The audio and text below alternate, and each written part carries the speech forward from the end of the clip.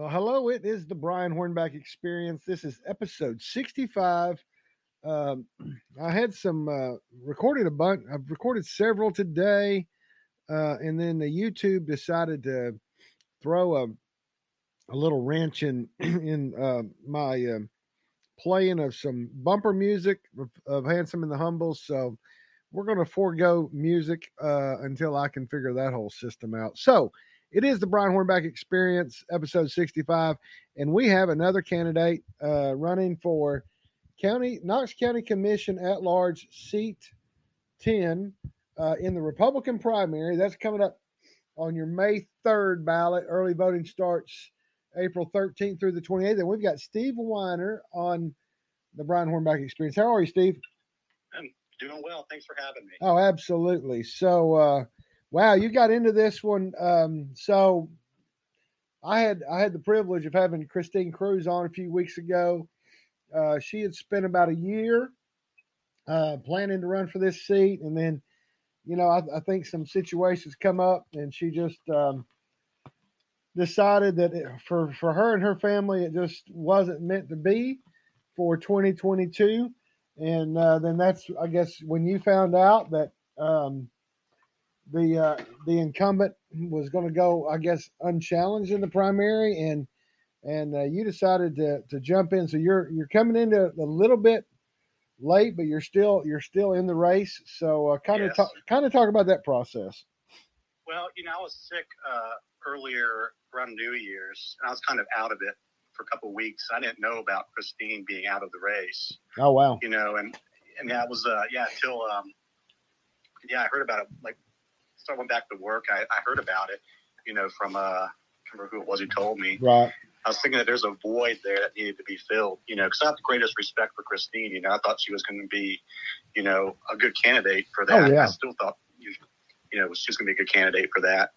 But and that's kind of why I didn't want to get involved in this race earlier, is because of her candidacy and my support for her in her efforts. Well, and what happens, unfortunately, is if Christine and you both were to challenge the incumbent in a primary, obviously y'all kind of divide the votes up, and then that that potentially favors the incumbent, I guess. So I mean that makes sense. Right. That makes sense for why you didn't enter the race earlier. And so how has the reaction been since you announced that you're going to seek the Republican nomination for the at-large seat 10 seat?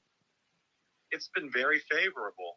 I've got a lot of positive feedback on this, and this is going to be a grassroots effort. A lot of people are supporting us, supporting me in this race, and that's the way it's going to happen. That's how I'm going to have to win it, is through the grassroots, and I can't do it with the big money donors, like my opponent has. I mean, he has $190,000 in his war chest right now. Wow. And I'm going to have to do it through the people, and not through the big money, donors and so forth. So that's how I plan on doing this race. And that's $190,000 on hand, and he's already spent. He's probably already spent what, 50 or 60,000 already. So, we're approaching probably $250,000 at this point. It kind of looks like. I mean, it's you think we're running for Congress here or something, right? Exactly.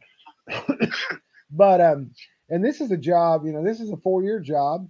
It's a job that's going to, that's supposed to be a part-time job, where you just represent the constituents countywide. Right. And I guess the scuttlebutt about your opponent is that he's recently, I guess, put his house on the market, and he's moved to another house while he builds a third house, and ultimately going to move to Sequoia Hills. Supposedly, I guess the story on that is I read it in the paper that he's looking to run for city mayor in 2 years and challenge the current city mayor. So, I mean, so he's not really even committed to a 4-year term at this point, right? Yeah, that's what I've heard. He's raised he has $190,000 on hand, but that's not all for me.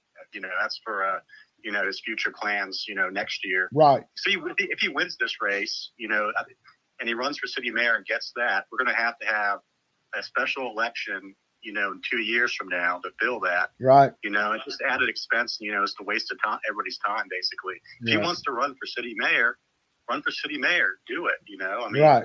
Don't run for this, if you're not wanting to do it. I made a pledge that I'm going to serve the full 4-year term on this if I get elected.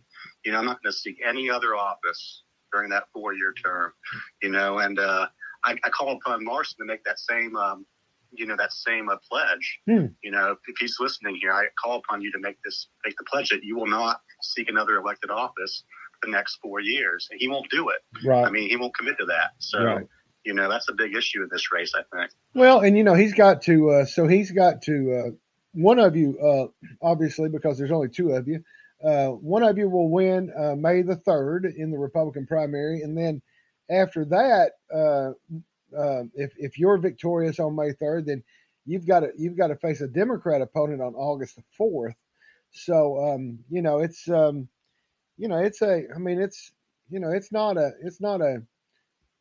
it's not a done deal on May 3rd because you still got to continue to campaign through August 4th. Brian, I've never worked so hard for a $20,000 a year job in my life. You ran for school board, so you're probably aware of some of this. Oh, yeah. I'm not doing this, because I just happen to love the pay, right. all the glamorous benefits of it. I'm doing this because I care about, serving the people. That's my campaign. It's all about serving the public. So, that's always my joke, I think you get paid more at probably at Chick-fil-A. Yeah. Working at, Best Buy or someplace right. and doing this. Well, the city mayor recently announced that, they're going to raise the minimum wage for all city workers to $15 an hour. You can probably make more money working part-time for the city of Knoxville than you could as a county commissioner, but probably for sure. Right. Well, and we met, I don't know, a couple years ago through some Republican clubs. You began attending the Farragut and the Carnes Republican clubs, and that's where we met several years ago. And I got a lot of respect for you back, I guess, a year and a half or so ago when the county commission was asking for citizens to potentially serve as a citizen representative on the Board of Health. You submitted your resume, probably one of, I guess there was probably 15 or so. And then as the commission was making that decision through the night, a lot of the candidates left because it was getting into the late hours. And I think around 1 o'clock in the morning, I recall you and Attorney Bill Fix, friend of mine, and then also the lady they ultimately chose. And you all stayed until the duration for that interview process. Your opponent actually wanted to not actually interview those of you that had stayed till 1 o'clock in the morning. He was unsuccessful in that. That's another difference. That's another difference between me and my opponent, right? You're there until the people's business is done, no matter how long it takes. That's why you sign up for the job, right? You're there till the people are done, till everything is done. As if it's 2 o'clock in the morning, 3 o'clock in the morning, or 9 o'clock the next morning. That would suck.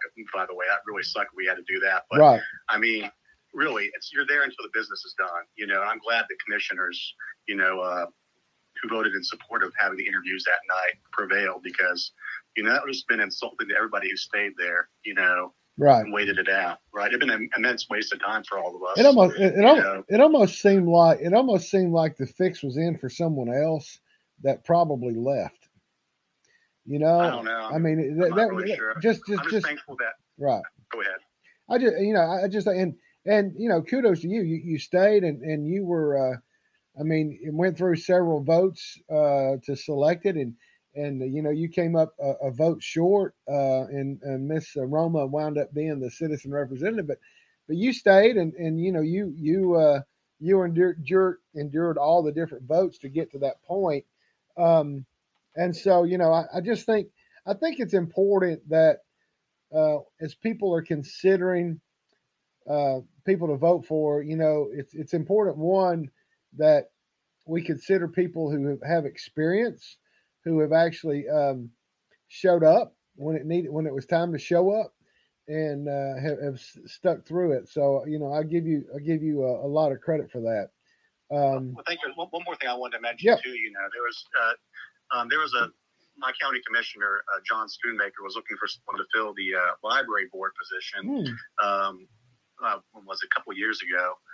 It was a couple of years ago, maybe a year and a half ago. I can't remember when it was, but nobody else wanted to do it, right? I guess I was, you say you want to do this. I said sure, and then there was a juvenile court board, the juvenile detention center board that I was up for last year, if you recall. Oh, that's right. Where, I applied for that, and I came up short on that too.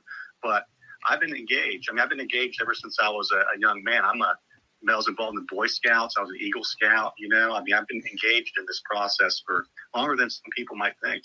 So now, what year did you get your Eagle Scout? 05. Okay, so I'm considerably older, but I'm a 1984 Eagle Scout. So what was your project? My project was a beautification project that included construction of some flower beds at our church out in East Knox County. So they were changing the rules in the middle of my Eagle Scout project. Used to, you could when my brother got his I believe he got his in 1980. I got mine in 1984. We were I believe this is accurate. We were the only sets of brothers to both attain the Eagle Scout. But so you had to, they were changing it right in the middle of my Eagle Scout project where you had to incorporate other scouts, and so you had to show leadership. And so I was able to do that. But yeah, so it was it was kind of cool. It was cool. So but yeah, it's a fun development. It's a team building thing too. It's preparing you for your being an adult and being a leadership position as an adult. I think that's the main point of a project like that. So that's the way I saw it. So after that, I guess you went on to college, and then you went on to law school because you do practice law, correct? When I was in college, I'm actually a published author. Oh, wow. In an academic journal. So I'm also Phi Beta Kappa too. I was involved in a research lab for the psychological clinic over at UT, where I assisted graduate students on their various projects. And I ended up getting a cite on one of their papers, that they ended up publishing for her. I believe it was her dissertation. Yeah, I think it was for her dissertation. And that was you have all this talk right now about trust the science, and all that, right? You know what I'm talking about, right. And I think I'm in a good position to understand how the scientific method works because I did it. This project was a multi-year long project where we, challenged some ideas we had about a subject that was the hypothesis of this paper. We kind of found out some things we weren't expecting. So you got to test your hypothesis. You don't come up with a conclusion first and then try to reach that. You have to come up with a hypothesis, and then you test that, and then whether it becomes valid or not, you re-examine it at the end. So that's how I learned how to do scientific method. So that's kind of my thing. Well, and getting back to the commission, another thing that I guess that I've heard individuals be frustrated about is that when your opponent was chairman for 1 year, he changed the rules to where they went from 5 minutes to 3 minutes for public forum, and they're only limiting public forum to like an hour on the front end if it's an item on the agenda, and it's an hour on the back end. To me, that a lot of people say that's an indication that that the commission really doesn't want to hear from the public. What's your thoughts about that rule change, and would you consider either going back to the 5 minute rule or potentially just saying, hey, if everybody signs up, then everybody needs to be heard? Yeah, absolutely. If you sign up and you're there to speak, you have the right to be heard. And I will never support any effort to limit that. Like I said, it goes back to what we were talking about earlier. I don't care if it takes all night, right? Not just part of the process. Right. Limiting it to 3 minutes or 5 minutes or, anything like that. People need to have their say and feel like, government's being responsive. one aspect of civic participation is voting. Everybody knows about that, right? But, a lot of people don't think there's other parts to this, right? To the participatory democracy. And part of that is addressing your elected officials, and that's one of the most important rights we have next to voting in this country is being able to address those issues. So, that's I would never support any effort to limit public participation in commission meetings. Right. So what else have you heard out there about anything in relation to the current commission or how the current commission operates or how you envision your own representation once you're the commissioner for seat 10? Right. Yeah. It's all authority comes from the public. I think it should be a public guided process. We should be responsive to requests and phone calls. I mean, you have a public email address. You have a county sponsored email address. You have a county cell phone. Our elected officials do. Right. It should be driven by that, not how I feel about a particular issue, but how my constituents feel about the issue. And if people are really concerned about, I don't know, be it a board of health or, beer board or whatever it is that people are concerned about, we should listen to them and let that guide what we do as their representatives. Yep. So that's how I would approach it. Well, I think it's, I appreciate the fact that you're offering yourself to the citizens of Knox County. I mean, again, I don't think just because someone has a lot of money that they should not go without opposition.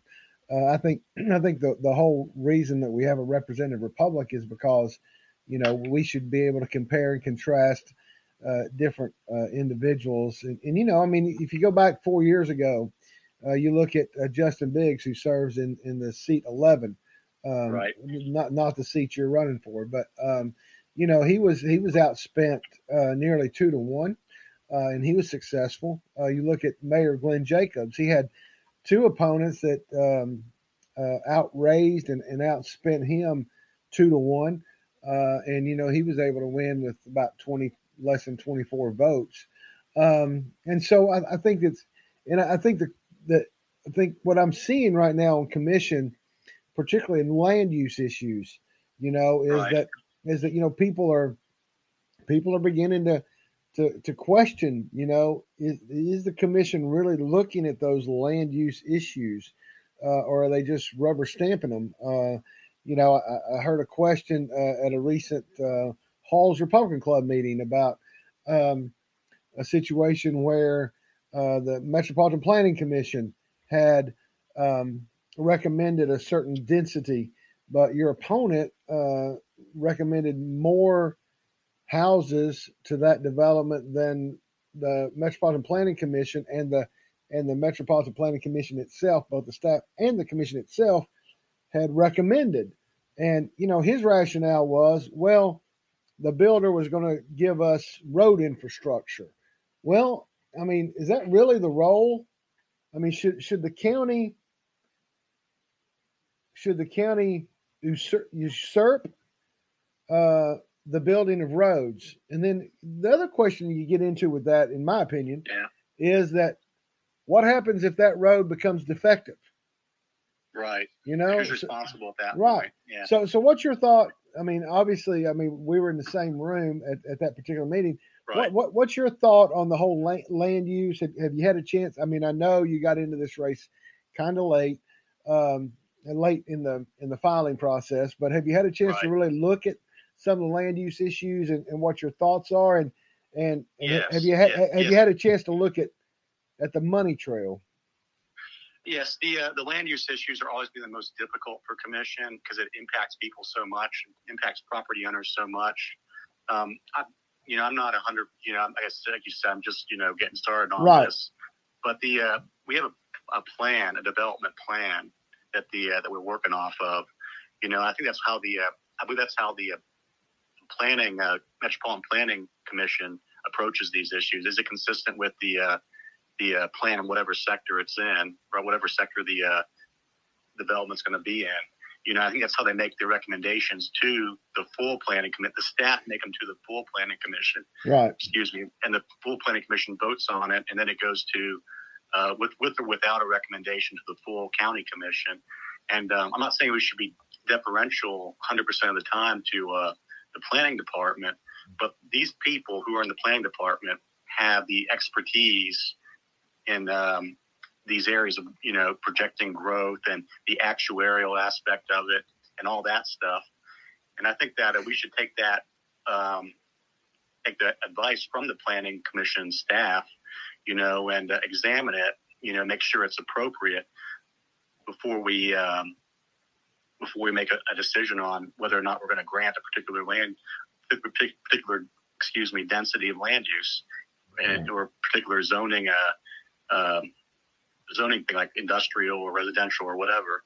I think we should, examine it, but we should take into account the recommendations of the staff whose profession it is to come up with these growth plans, so we're growing in a way that's orderly, and makes sense.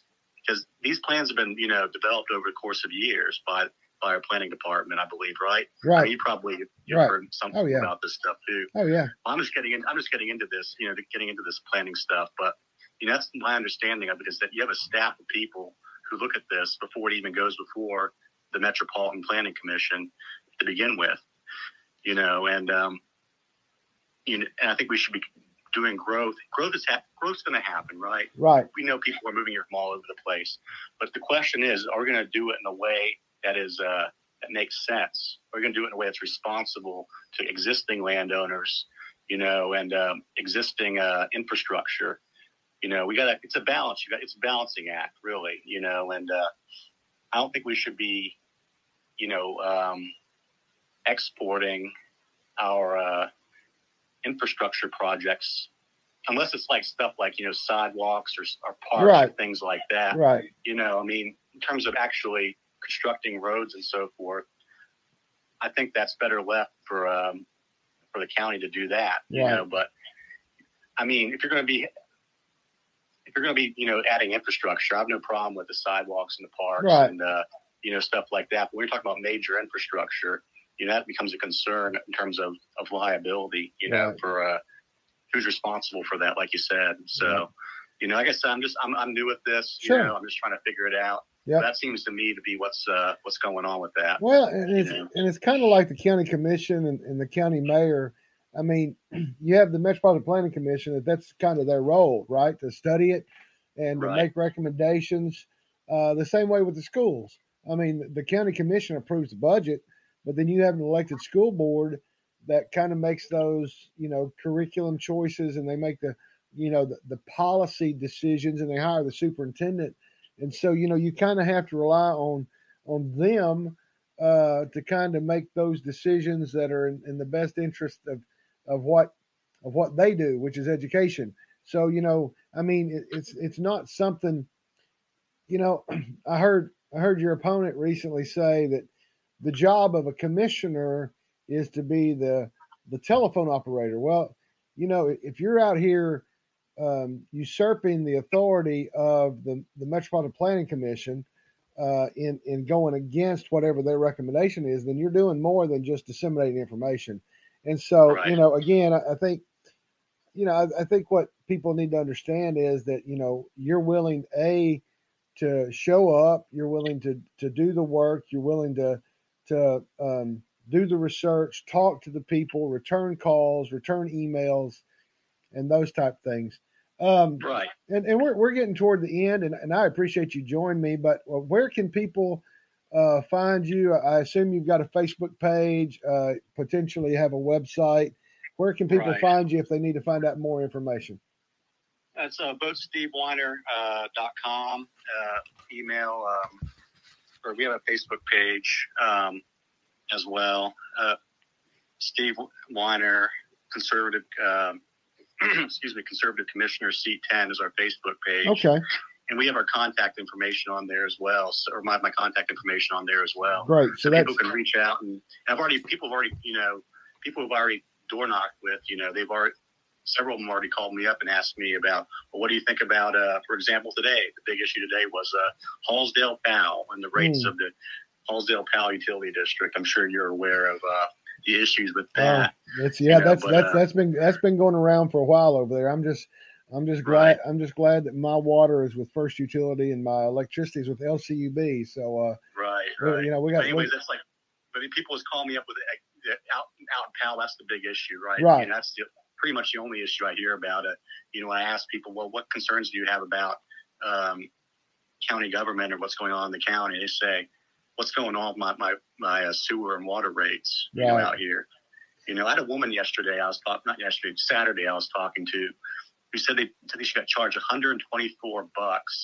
This woman is mother and daughter living in the same house.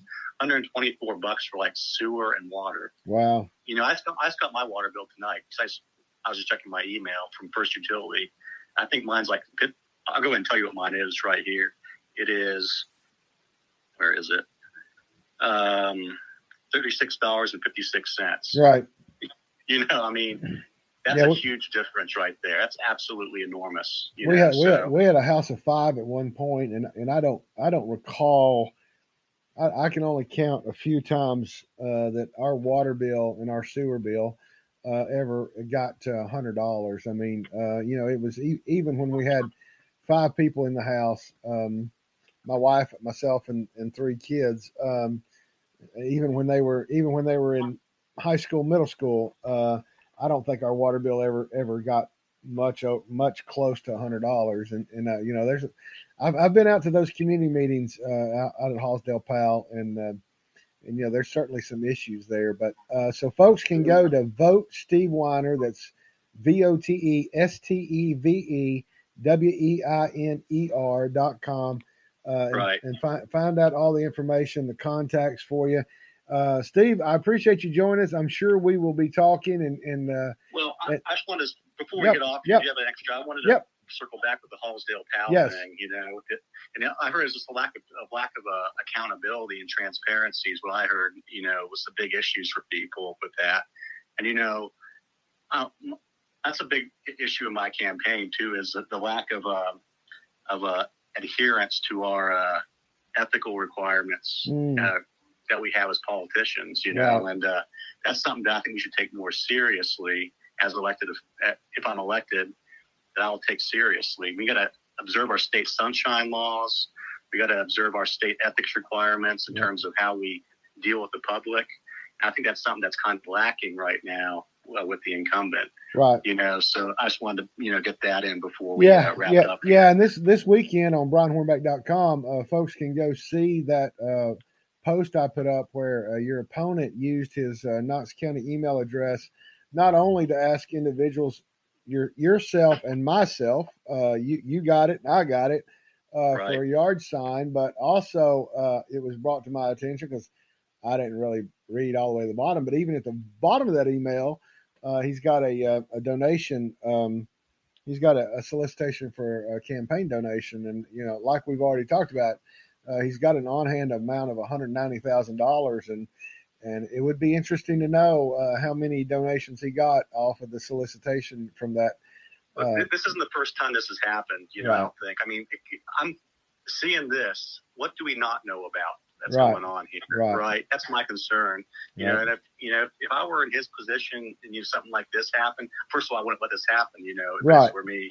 I mean, but second of all, if I were him, it's time to take stock here. You know, this is a serious problem, you know, that has been going on, you know, in terms of, I read articles on your website about the state sunshine law issues he's had in the past, you know, and I'd seriously examine, if I were him, whether or not, you know, I'm actually fit to stand for this office. And if I were him, I'd drop out, you know, I mean, you know, I want to continue with this. This is seriously wrong conduct.